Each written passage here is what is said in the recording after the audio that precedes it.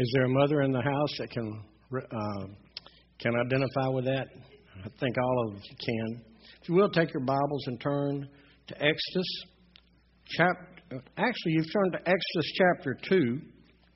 We're going to read the last verse of chapter 1 and the first 4 verses of chapter 2. Thank you so much for being here today. We're honored that you are here. A message today entitled, Characteristics of a Godly Mother. Let's stand together to honor the reading of God's Word, if you will and can. We read verse 22, the last verse of chapter 1. Now, let me set this up. The Israelites, the Hebrews, are in Egypt and they're in bondage. And the word has come through grapevine that a deliverer is coming. Verse 22.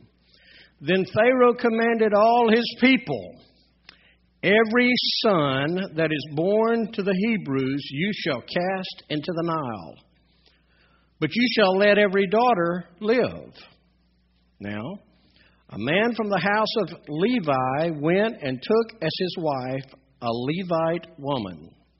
The woman conceived and bore a son. And when she saw that he was a fine child, she hid him 3 months.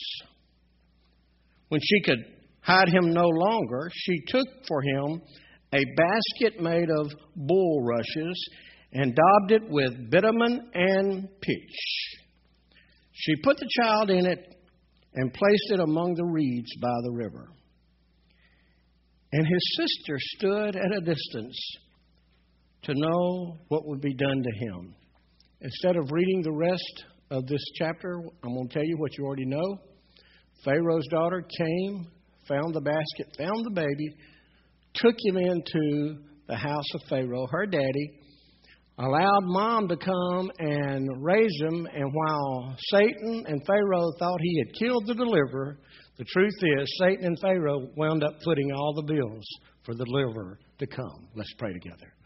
Father, thank you for your word. I pray that today the message of your word will encourage us and help us and even draw us to you.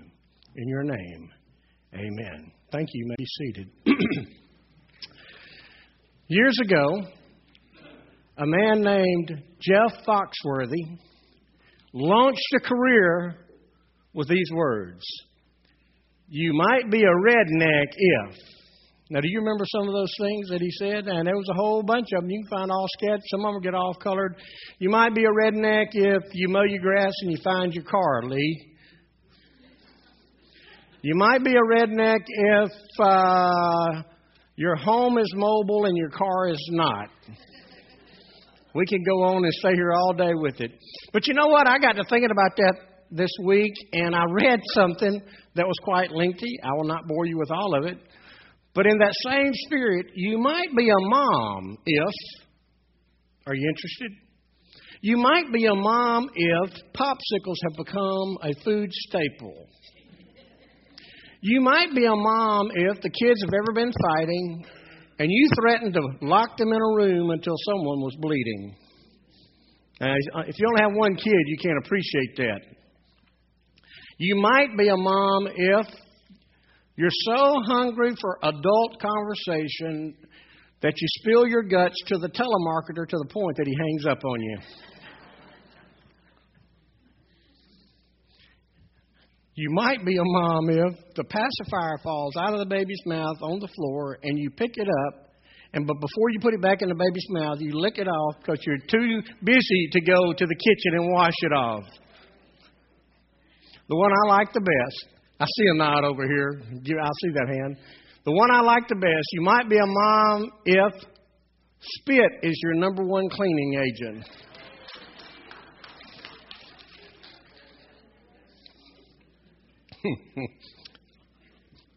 For those that missed the movie yesterday morning, I know some of our folks didn't get to go to the church showing yesterday morning, but you caught it yesterday evening, last night.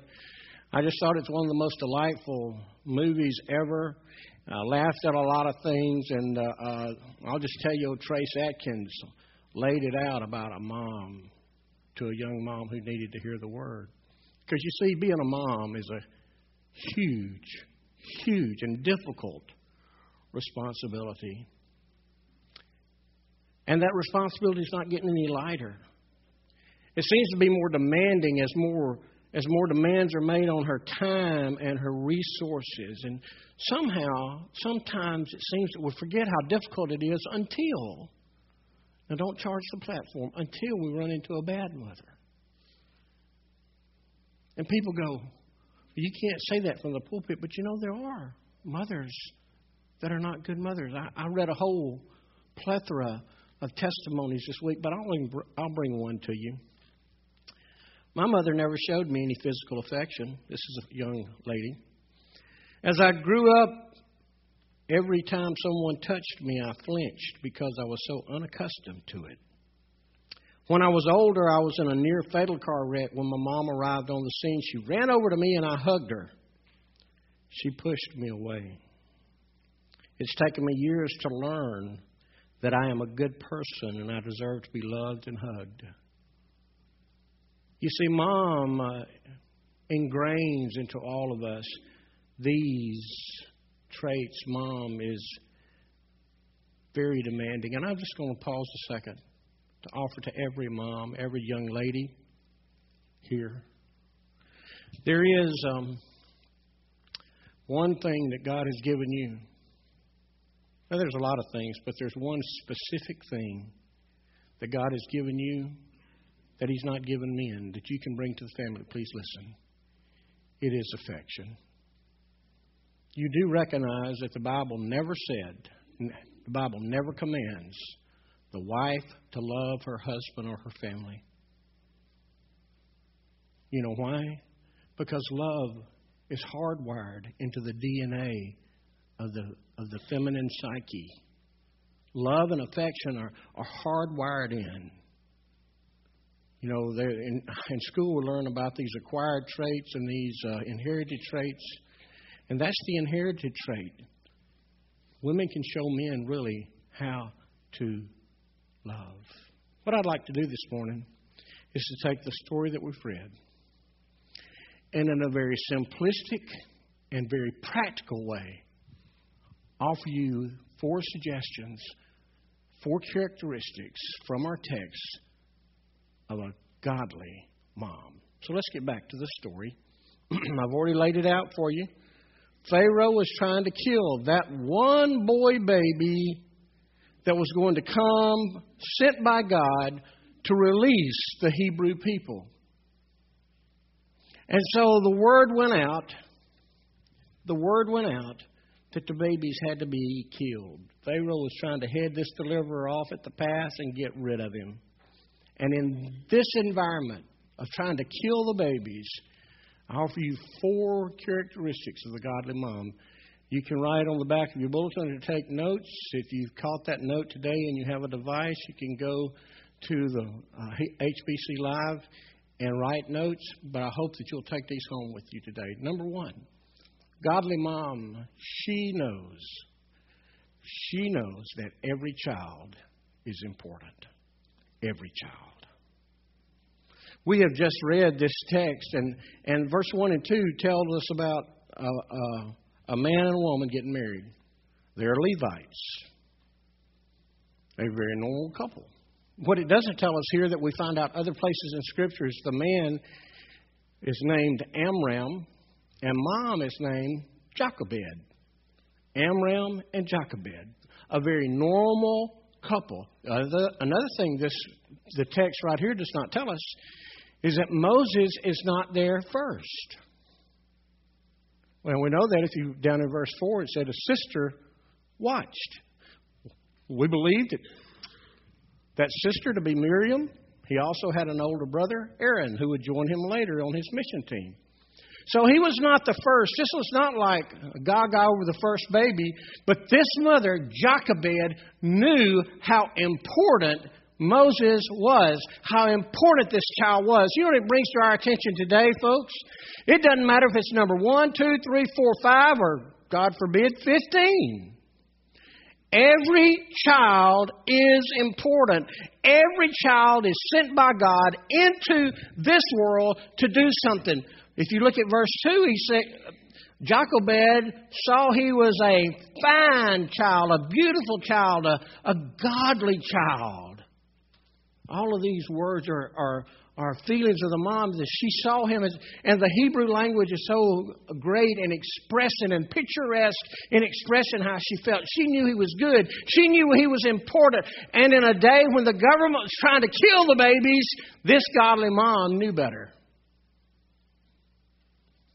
The government trying to kill babies. It is true that the U.S. government has not issued an edict in trying to kill babies. But it is equally true, and you can disagree if you want, it is equally true that the U.S. government today is trying to help ladies who maybe get with child, expecting, pregnant, when it's not in their plan or their schedule or their design or what have you. At the very least, are encouraging moms to get rid of those babies. I don't know if you've realized this, but since 1974, Roe v. Wade, 57 million babies have been thrown in the trash. It's not in my notes, but I remember this. About 15, 16 years ago, when that 57 million was only 30 million, a friend of mine was talking to a nationally known economist. Our economy was not so good. And my friend asked this economist, said, what's wrong with our economy? Why can't we get back on track? And the economy said, it's very simple. We're 30 million people short. We need 30 more million people to get jobs and commerce going. And Paul said to him, do you realize what you've just said? Now, this guy had been a long advocate for abortion. Do you realize what you've just said? You have just given to the number of the children that we have put to death in the last 25 years. And the guy put his hands in his head and he goes, and this is not from religious reasons. This is from societal reasons. He put his hands in his head and he said, that means 15 million houses. That means 20 million. And he just went and named it off what that 30 million people could do. You see, folks, every child is important. And you know, in this state, in this country where abortion is such a big thing, do you know what young women are not told? They're not told the guilt that they carry for life.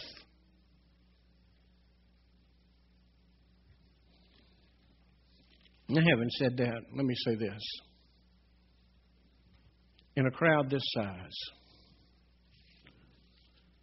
it is well possible that there is a lady under the sound of my voice who at some point of your life found yourself pregnant with a child and you made that decision to abort. Nobody, your closest friends, your mate, your children, your siblings may not even know it, but you know it. And you've carried that hurt and that load for all of these years. And then you hear a preacher say something like this and you think, there is no hope for me. Today I want to give you a word. It's found in Matthew. It's the words of Jesus. And this is what he says. Come to me, all you who are burdened and heavy laden, and I'll give you rest. Take my yoke upon you and learn of me, for I'm gentle and lowly in heart. And listen, here it is. You will find rest for your soul. You see, our Jesus don't have to condone what we did, but he sure will forgive what we've done if you'll bring it to him. Moses. God chose Moses before he was conceived, before he was born, to be a deliverer. Have you ever thought about the dire consequences if Jochebed had said, well, I got 2 kids, so this one can't be really important. Have you ever thought about it? If she had followed the edict of the pagan government, what would have happened?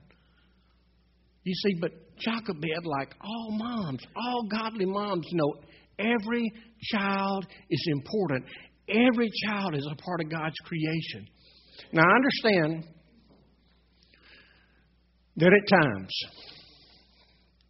moms have to be reminded that that child who is on your last nerve, that child is a part of God's creation, God's plan. When I think of that, when I think of those times and that time, I'm reminded of the guy who came home one day from work and he found mayhem at the house. The kids were in the yard. There were candy wrappers, food wrappers in the yard, boxes of food in the yard. He looks up at the door. The front door's open. He walks in and he almost trips over the laundry and the toys, and there's glass broken in the living room, spilled milk. The kitchen's in disarray. He's walking over clothes and toys, and he walks upstairs. He's kind of worried now, kind of thinking something bad happened to his wife. And he walks upstairs and over some more laundry and clothes and what have you, and he walks into the bedroom, and there she is. She's in her pajamas, reading her favorite novel. And she looks up at him with a smile on her face, and she says, "How was your day, sweetheart?" And he goes, "What went on here today?" And she goes, "Well, you know how every day you come home and you ask me what I did all day long? This is it." You see, Mom's job is very important. And with the expanding role of moms working outside the home, it is even increased demanding. But here's what I will say to us. In the midst of the mayhem, in the midst of the struggle, one of the things that a godly mom knows is that every child that she has is important. Second thing she knows how to be protective. She knows how to be protective. I have to tell you that I kind of giggle, not at the situation, but the government of Egypt had said they're going to kill every baby 2 years and younger. And I want to say this to you. Pharaoh may have been the number one guy in the country, but he was not the smartest dude on the scene. To put out an edict for moms to kill their babies, the only way he could have been smart is that if you could look down his list of edicts that time, edict number 1, kill all the male babies under 2 years old. Edict number 2, increase security around the throne. Y'all got what I'm saying? I mean, to tell those moms that you're going to, a mom will tell you, I can mess with my kids, but you leave them alone. We learn this. We learn this in nature.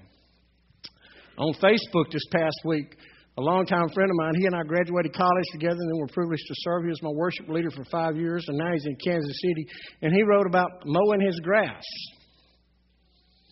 And he said, all of a sudden, there was a mother bird that was letting me know that there were some baby birds somewhere in my vicinity, and she didn't want me anywhere close. Y'all got the idea? He said, I'm going to sneak up on her and get my yard finished mowing at another time. If you don't think nature will teach you about how protective mothers are, you go pick up that cute lion cub with your mama, with the mother looking at you.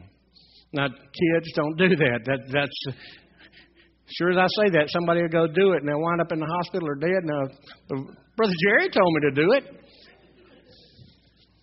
You see, the truth is the protection of a mom, just a normal mom, it's primal, it's instinctive, it's written into the DNA of the normal mom. But you take a godly mom, it is protection on steroids. Jochebed refused in the face of governmental assault to kill this good and precious child, and she chose life for him. Now, it does tell us she hid him as long as she could. In my lightning quick mind, I try to think of all the ways you can hide a little baby. It says 3 months. About that time, maybe he had colic.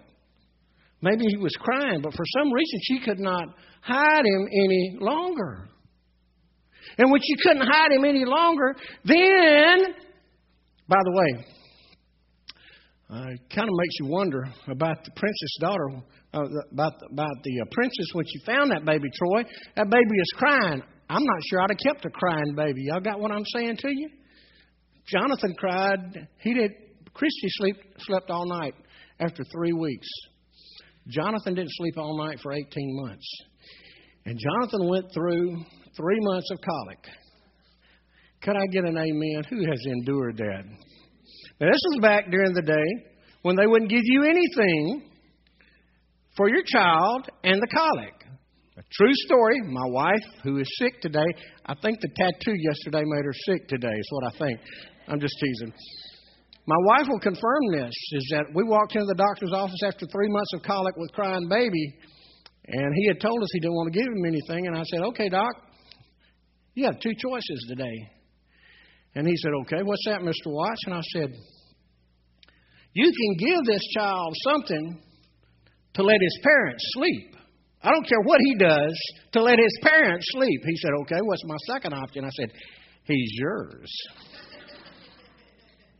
You see, the truth is that for whatever reason, they couldn't hide him any longer. Maybe it was a crying or maybe whatever, but Mom still wasn't willing to give up. So she took a basket and she put on it bitumen, what we would call pitch and tar, so it would float. And she not only did that, but she did something very specific. She took him to a part of the Nile, so we're told, where 2 things were true. Number 1, no crocodiles. She knew if she put the baby in a place where there were crocodiles, she wouldn't have a baby. So she put him where there were no crocodiles. And because there were no crocodiles there, she knew that people, quite likely, some royalty might come find him and retrieve him and take care of him. You see, even in the midst of danger, moms know how to take care of their kids. But that brings us to the third thought. Godly moms know when to let go. Oops. Have I stepped on anybody's toes yet? This is an invaluable lesson for godly moms to know when to turn loose. All right, now, moms, don't be mad at me. It's true for dads too, but today is Mother's Day, so it's your day today. You see, end of verse 3 says this for us. She put the child in the basket and placed it among the reeds by the river. And what does not say is this. Then she went home. Brother Jerry, how do you know that she went home? Here's how I know this. Because when the princess came down with all her entourage, if they had seen a Hebrew woman and a Hebrew child, what would those guards have done? They'd have killed the baby. She knew that the only way to possibly get Moses back, and by the way, Moses means taken from the water, the only way to get him back was to take her hands off. Is that a tough lesson for anybody today? There comes a time when it's time for us to take our hands off. I declare to you, many of the couples who make it through my office having trouble in their marriage, when I get to investigate and they'll answer some questions, it's because either a mom or a dad is trying to control one or the other in that marriage. You see, if we're going to be godly, we need to understand Scripture. Scripture says, for this reason a man will leave his father and mother and cleave to his wife. And that cleave means sticking. It means staying with. It means closely following after. It means one and only for life. Jochebed knew that if she was going to save her precious child, she was going to save him from being destroyed, that she had to take her hands off of him. I can tell you, as a parent of 2 adult children, it is the most difficult thing to be done, but it is the most needed thing we can do. If a mom or dad fights the battle for their children, for their adult children, their children never learn the lessons of maturity. I know next week we got graduation Sunday, and all the graduates are ready for mom and dad to take their hands off of them right now. I didn't say it was at 18 or when you graduate, but here's what I do know. Don't charge a platform again, but I really know that there is no school, there's no college, there's no girl for your son. There's no guy for your daughter. There's no job and there's no company that's worthy of your offspring. I understand that. But I also know that there comes a time when they have to make their own decisions. And when we get in the way, we thwart the will of God. That brings us to the last thing, the last characteristic of a mom that I discern here. And that is when she took her hands away, when she took her hands off, when she let go, she'd already been protected. She had already understood he was important. Is that she knew how to trust God. I hope you will not turn me off and miss this deep truth. Because to me, it is the subtext of this story. Jochebed knew how to trust God. They were of good family line. They were both Levites. They knew what it meant to serve the Lord. They knew what it meant to be in the temple. They knew what it meant to be with God's people. They knew what it meant to do the work of the Lord. Their lives were given in service to Jehovah. And she knew that the best thing that she could do for Him was trust God. Now, moms, what does that say to us today? Dads, what does that say to us today? It says to us that we need to learn to trust God. And I'll just say this to you. And I'll repeat it again next week when we're talking to our graduates. It's not just about the church. Well, I brought them up in church. Well, I brought them up in a country club. What's the difference? If we don't teach them the faith of the Scripture, if we don't teach them how to trust Jesus, if we don't teach them how to follow Jesus, if we don't teach them how to lean on Jesus, if we don't teach them how to make Jesus the center of their lives, you know what the truth is? I saw, Gary, were you the one that had that book at breakfast this morning, Already Gone? You see, here's what we're discovering, because so many people are giving their kids church and they're not giving them their faith. By about 11 years old, they've decided where they're going to stay or go. I tell you what I love about teenagers. I love about teenagers because they're tired of the artificial religion. And they either want something authentic or they want nothing at all. You see, the godly mom is one that has an authentic faith for this reason. At some point of her life, she has chosen to respond to the call of Jesus, to let Him come into her life and not just save her now, but walk with her every step of the way. Dads, same message is for you.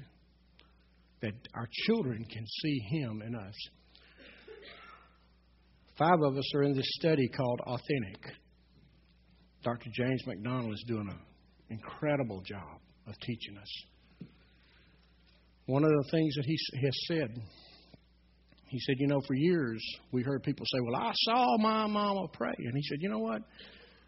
He said, I'm not so hyper about people seeing mama pray as I am about the children knowing that mama and daddy are praying for them.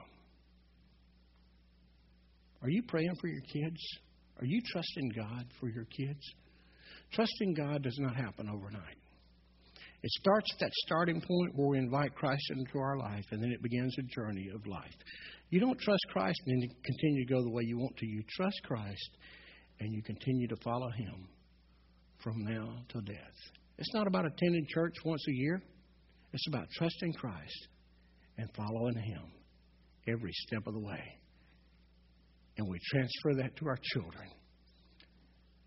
And that's the characteristics of a godly mom. Let's pray together.